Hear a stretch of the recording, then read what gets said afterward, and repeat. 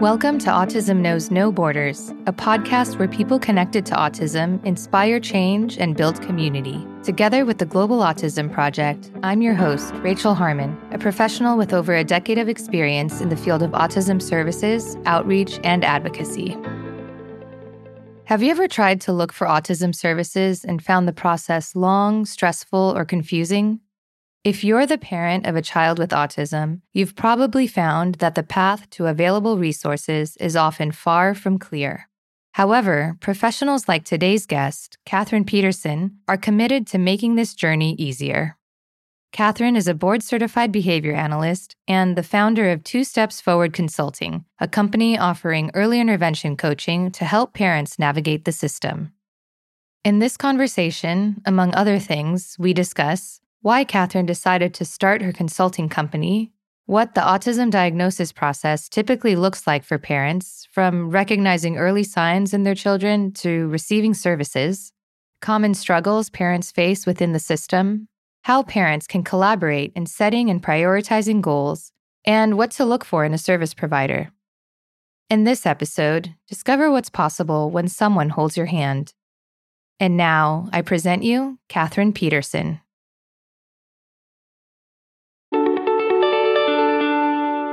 My name's Kathryn. I am a board-certified behavior analyst. In the past, I've worked in ABA programs, mostly in-home and in clinic settings. I've been a BCBA since 2013, so worked at a few different agencies. I've been in some school settings, but not in a formal setting. And most recently, I was working as the senior site manager for a local clinic. I'm in San Diego. And so I oversaw the ABA programs at 2 of our local sites and just kind of helped manage those programs. And then I just recently left that position in November of last year and decided to start my own agency. So I have started an agency for early intervention coaching and helping parents navigate the system and just learning all about all the different resources out there and how are you eligible for school and what are the different therapy options and just kind of helping hold hands for parents because I realized that there's really no one that's doing that for them. Okay, great. And sometimes it can be really scary, right? To just take the leap and just go and break off and do your own thing. So congratulations, you finally did it. You've taken action. Thank you. But what was it that finally had you just go for it? Was there like a pivotal moment? There was. This is something I really have been thinking of for quite some time. And I am an independent self-starter. I think for me, I knew I wanted something a little bit different than the typical in-home ABA programs. I had been trying to decide exactly what that would look like. And for a while, I was thinking, oh, people don't do it in the ABA world. Like I see speech therapists doing it and occupational therapists doing it, but I don't really see BCBAs doing it. And so I thought, okay, maybe not. And then the more I thought about it, if people aren't doing it, that means maybe there's a need for it and maybe there is a space for it. When you're working in the ABA space and the home program space, I feel like you hear of all these different private practice speech and OT places. And what I wasn't ever hearing about was independent BCBAs, which I've learned is less common, but still pretty common. Okay. And people are finding different spaces to take ABA and expand it outside of what is more of the traditional route. Okay. Got it. So you said that you were noticing a need for more parent resources. Could you elaborate on that? Yeah. When I was working in really the director role, I was getting parents as they were coming on board to ABA. And so what I was really seeing was I would talk to parents when they came in. They weren't assigned to a case supervisor yet. And I would talk to parents who really sometimes were quite lost. They would come to ABA, and truthfully, some of them would say, I don't even know what ABA is, but I'm just signed up because I was told that I need to do it. Or I would meet families and they would be really stressed out by the time they came to us and saying, it's been such a long year. I waited for a diagnosis for months. I got a diagnosis. Now I'm on other wait lists. I don't know what's the difference in ABA and OT, or, oh, I don't think I need ABA because my kid doesn't have really tough behaviors. And it's just a lot of misconceptions and really just a lack of education and understanding of what are the different services that are available to your kid. And so, going back a little bit, as I was saying, I was thinking of what could I do with myself, that's a little bit different. And I feel like over the last year, especially for me, I was meeting so many families in that role that were getting there saying, my kid's 2.5 or my child's 3 years old and I got a diagnosis and then I didn't know what to do. And if I say to them, oh, did you look at the school system? Oh, no, he's not in kindergarten yet. And, in America, you can put your kid in school starting at 3 if they qualify for special education services. And what I realized is nobody really sits down and talks to these families about what is autism? What will this look like for you? What is your roadmap for services? And parents are just trying to figure it all out themselves. They're just spending hours and hours on Google and searching for things and trying to make sense of the alphabet soup that is all the acronyms of every therapy and every person who's a clinician and has acronyms, and just trying to sort out what is going to work for them and for their child. And so for me, in a span of about 1 month, I had 3 different families that I had spoken to, where in all 3 of those, it was the mom that I talked to. And she's in tears talking to me about how long of a process it's been, how stressful of a process it's been, and truthfully, how confusing the process has been for them. And just wanting to ask questions. What is this? How do I pick this? What even does autism really mean for my child? And then the biggest thing too is parents saying, I had to wait so long for services. And I was reading about early intervention being such an important factor, and I couldn't even get my kid the help that they need. And so for me, I was thinking, okay, this is crazy, how they don't have that support. Maybe they get a packet when they get a diagnosis, but no one really sits down and explains everything to them and how the different systems can work together. And then also, along with that, giving families actionable tools that they can do at home to start their child's learning right then. You don't have to wait your wait list time for services to be able to work with your child and to practice some of these skills at home. I wanted parents to feel empowered that they can take some control of this while they're waiting for things and they're not just in this holding cell. Yeah, that's so important for these families who are really in such a vulnerable stage, like just receiving the diagnosis, maybe still processing and accepting that for their children or for their child. Mm-hmm. And yeah, like you said, just being a bit lost. I mean, I can't even imagine what that must be like for them. Yeah. And it's really hard to listen to families talk about how hard the process has been, because I think as clinicians, we're so focused on our therapy. So I'm so focused on ABA, and then OT is thinking about, by the time the family comes to them and is ready to start OT. And I think what we can sometimes miss just in our day-to-day is the overall experience of a family, and that all of these therapies, we don't really work in silos. We think of our own therapy and a family is trying to navigate it all. And so why should you sign up for more than one therapy? Or when you research things and you see strong opinions about everything, strong opinions for different therapies, against different therapies, how are families supposed to look through that and navigate and pull out what values matter for them and for their family? And I think it's just such a hard place for parents to be in.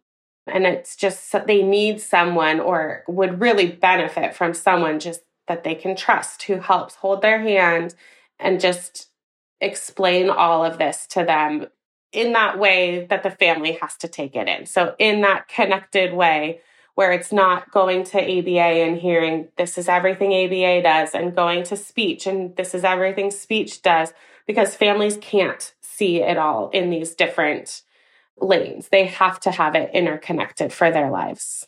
Right. Okay. So when do families usually find you then? Like, is it when they've been waitlisted? When do you come into the picture? Ideally, I am working with families who expect a diagnosis or have just recently received a diagnosis. So a lot of times families will start to see some concerns with their child's development, and they might be wanting to wait a little bit. Maybe it's just a small delay for one milestone.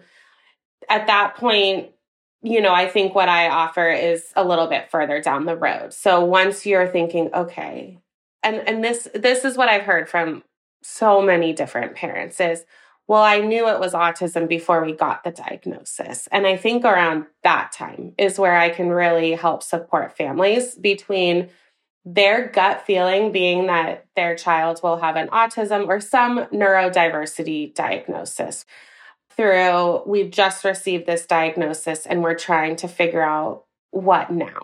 There's so much that builds up to the diagnosis, and then you get it, and then what? That's not the end of the road. That's really the beginning of the road, but the road is just confusing. And so that's where I'd like to come in and help just explain what road options you can take and what will that look like. Yeah. Okay, so what typically happens now for families after they receive a diagnosis? Like, is it the doctor, pediatrician, or whoever's giving the diagnosis that tells them, okay, these are your options? Yeah. So here in America, people will get a diagnosis typically from a developmental pediatrician or a psychologist. And once they receive that diagnosis, they are referred to therapies. But I don't think that the referring provider typically has the ability or time to explain them. So I have families who will come and say, I signed up for ABA because the doctor who diagnosed my son told me to. What do you do? And so they're being told, they're given resources, they're given typically a packet or a toolkit that they can use, but it's just really overwhelming. And typically when they're given it, it's the day they receive an autism diagnosis. And as you may know from experience where you have a very overwhelming moment, you don't really retain information that is explained to you immediately after that. Your brain's kind of in that fight or flight, not really retaining that information that would help you lead moving forward. And so they will receive that information. Here in California, they will be referred to the regional center, which is local, state level resources for families. And the regional centers do a pretty good job trying to explain some of it. And that, again, is a California specific thing. Every state in the US will have some system similar, but it will vary a little bit of what that is. But that's typically what is happening for families now. And then from what I've learned, it's then up to Google and parents sitting for hours trying to navigate, what is this?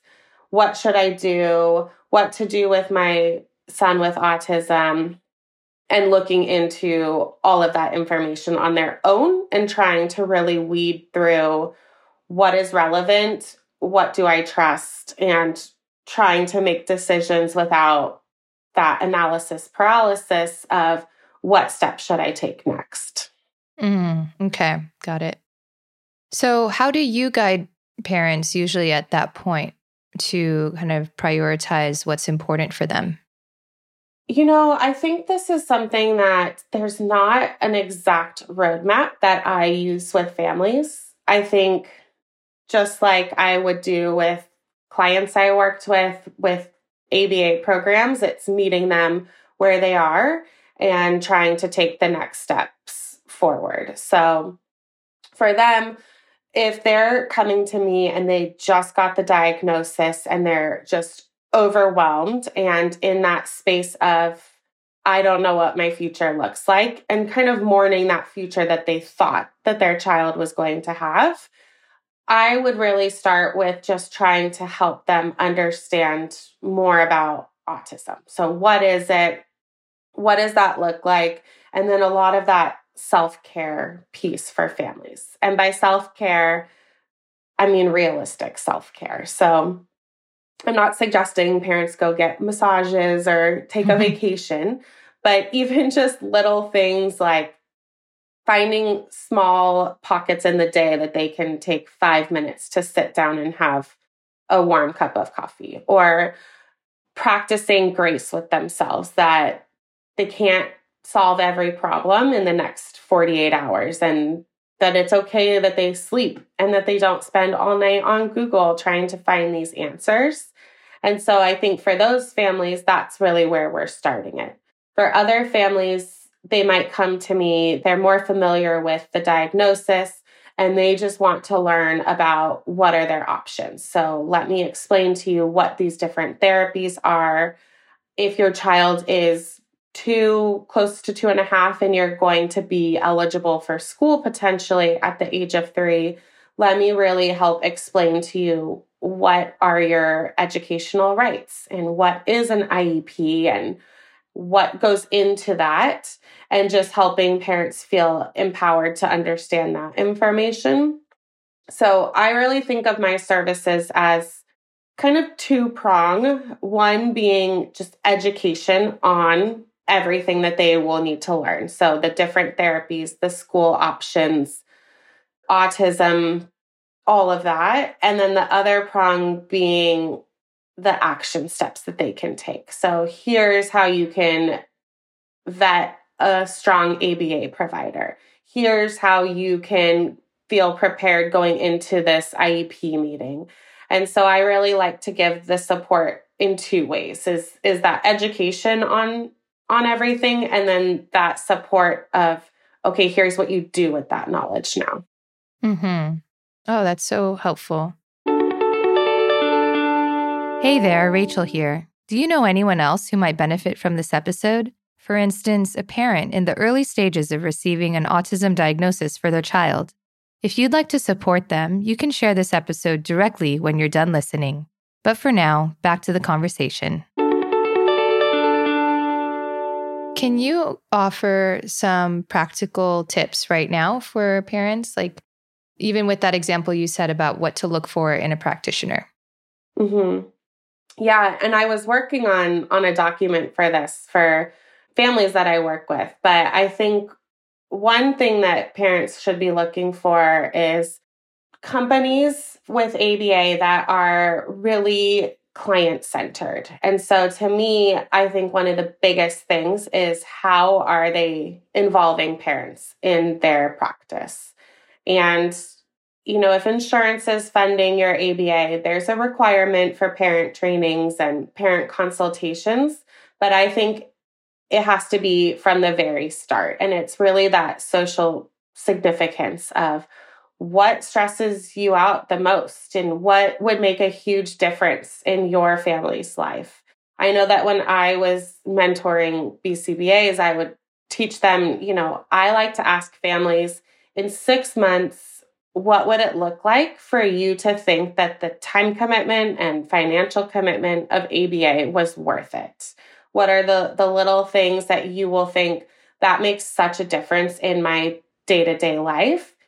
Because we don't know that. I can go in with my clinical eye and tell you where I think I can make change and what skills I can work with your child on.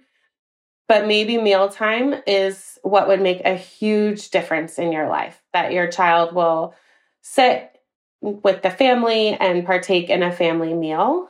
And I wouldn't necessarily know that that's the biggest priority for the family, or the opposite. Maybe I think something's a great idea and the family says, that's not something that bothers us or something that really changes our family dynamic. This is something.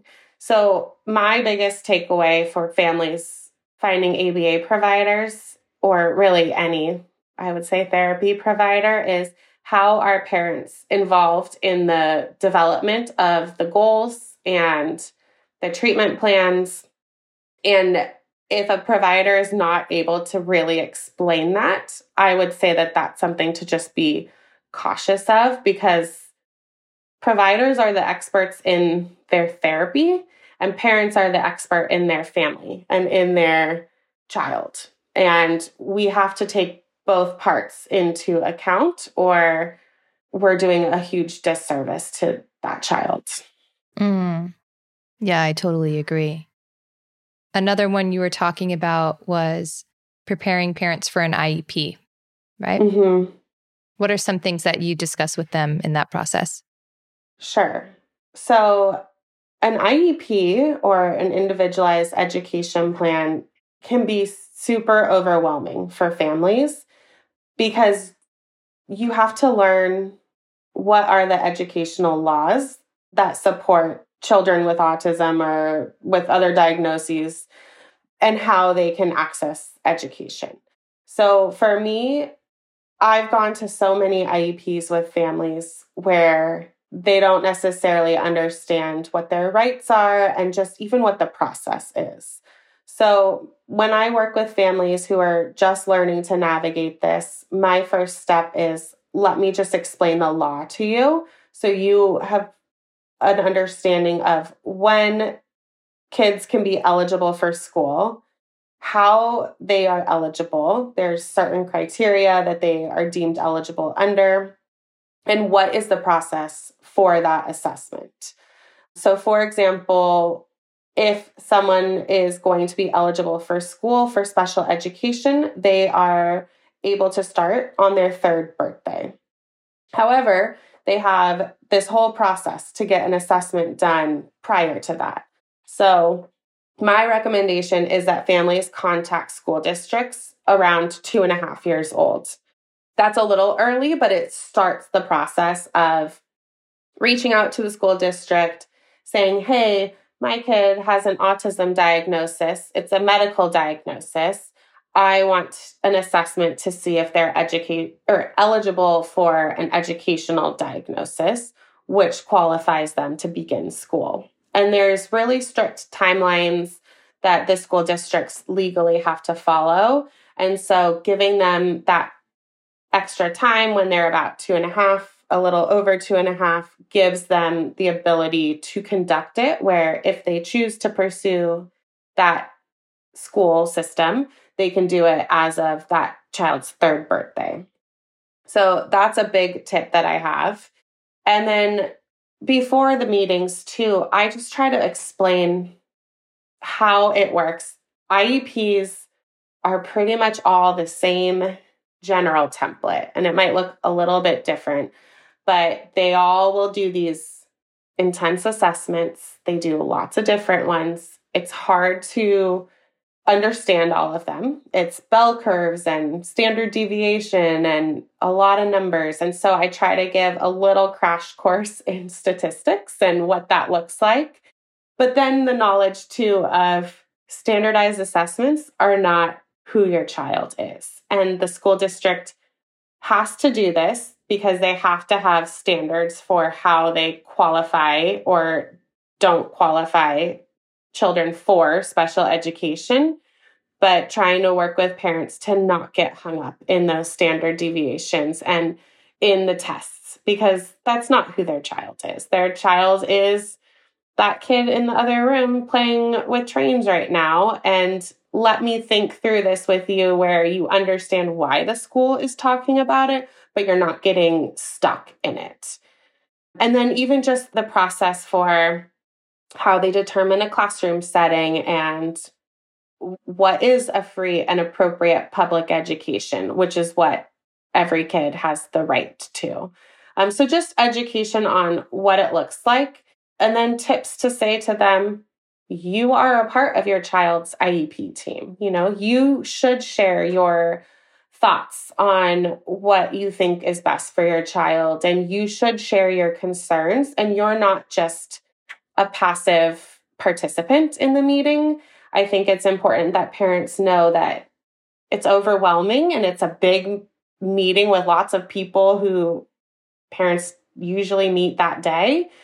But the IEP team wants the family to be a part of it too. And so I think just that knowledge of you are an expert in your child, and you can go in there and you can say what your concerns are, and you don't have to feel like this is just happening around you. Yeah. Oh, that's great. And I'm sure parents feel really empowered after learning that. I think it makes a big difference. Yeah. I think I've had some families who say, oh, I didn't know I could do that, or I didn't know that I could ask for something different, or I didn't know I could take the IEP home to just sleep on it because my, nervous system was like, you're in this state of arousal where you're stressed out because it's just uncomfortable type of setting, talking about your child and how they scored on these tests. And so it's okay to take it home and just sit with it and think on it. We all leave meetings sometimes or get off phone calls and think, oh, I meant to say this, or I meant to do this. And it's okay to give yourself that space to have that time to think through those things. Yeah. Do you ever go with parents to an IEP as an advocate? I do. I like to go to meetings with families. I really like to point out that, my loyalty and my job is to find the best option for you, for your child. And whether that's a general education setting or separate setting in a special education classroom, we as a team can all work together to find that. And when I go in as an advocate or I think of it also as like an educational consultant, the school knows their system very well. The family knows their child very well. And then I like my role to be, let me help just as a bystander really, and knowing a little bit of both. How can I just help be that neutral body to find what is best, or to help support finding what is best for that child? And sometimes parents also just like it when I come because they have this relationship with me now. And it's sometimes just that security blanket of, okay, here's someone who I trust. I know I trust them, and that they know my child and they know me. And that can just even be a huge difference for families to feel comfortable and confident in those meetings too. It's just having that familiar face with them. Yeah. Oh, that's so great. If you liked this episode, I encourage you to share it with someone else who can benefit from it. By doing so, you'll help them feel supported and help us improve access to services worldwide. Thanks for tuning in to Autism Knows No Borders. Take care.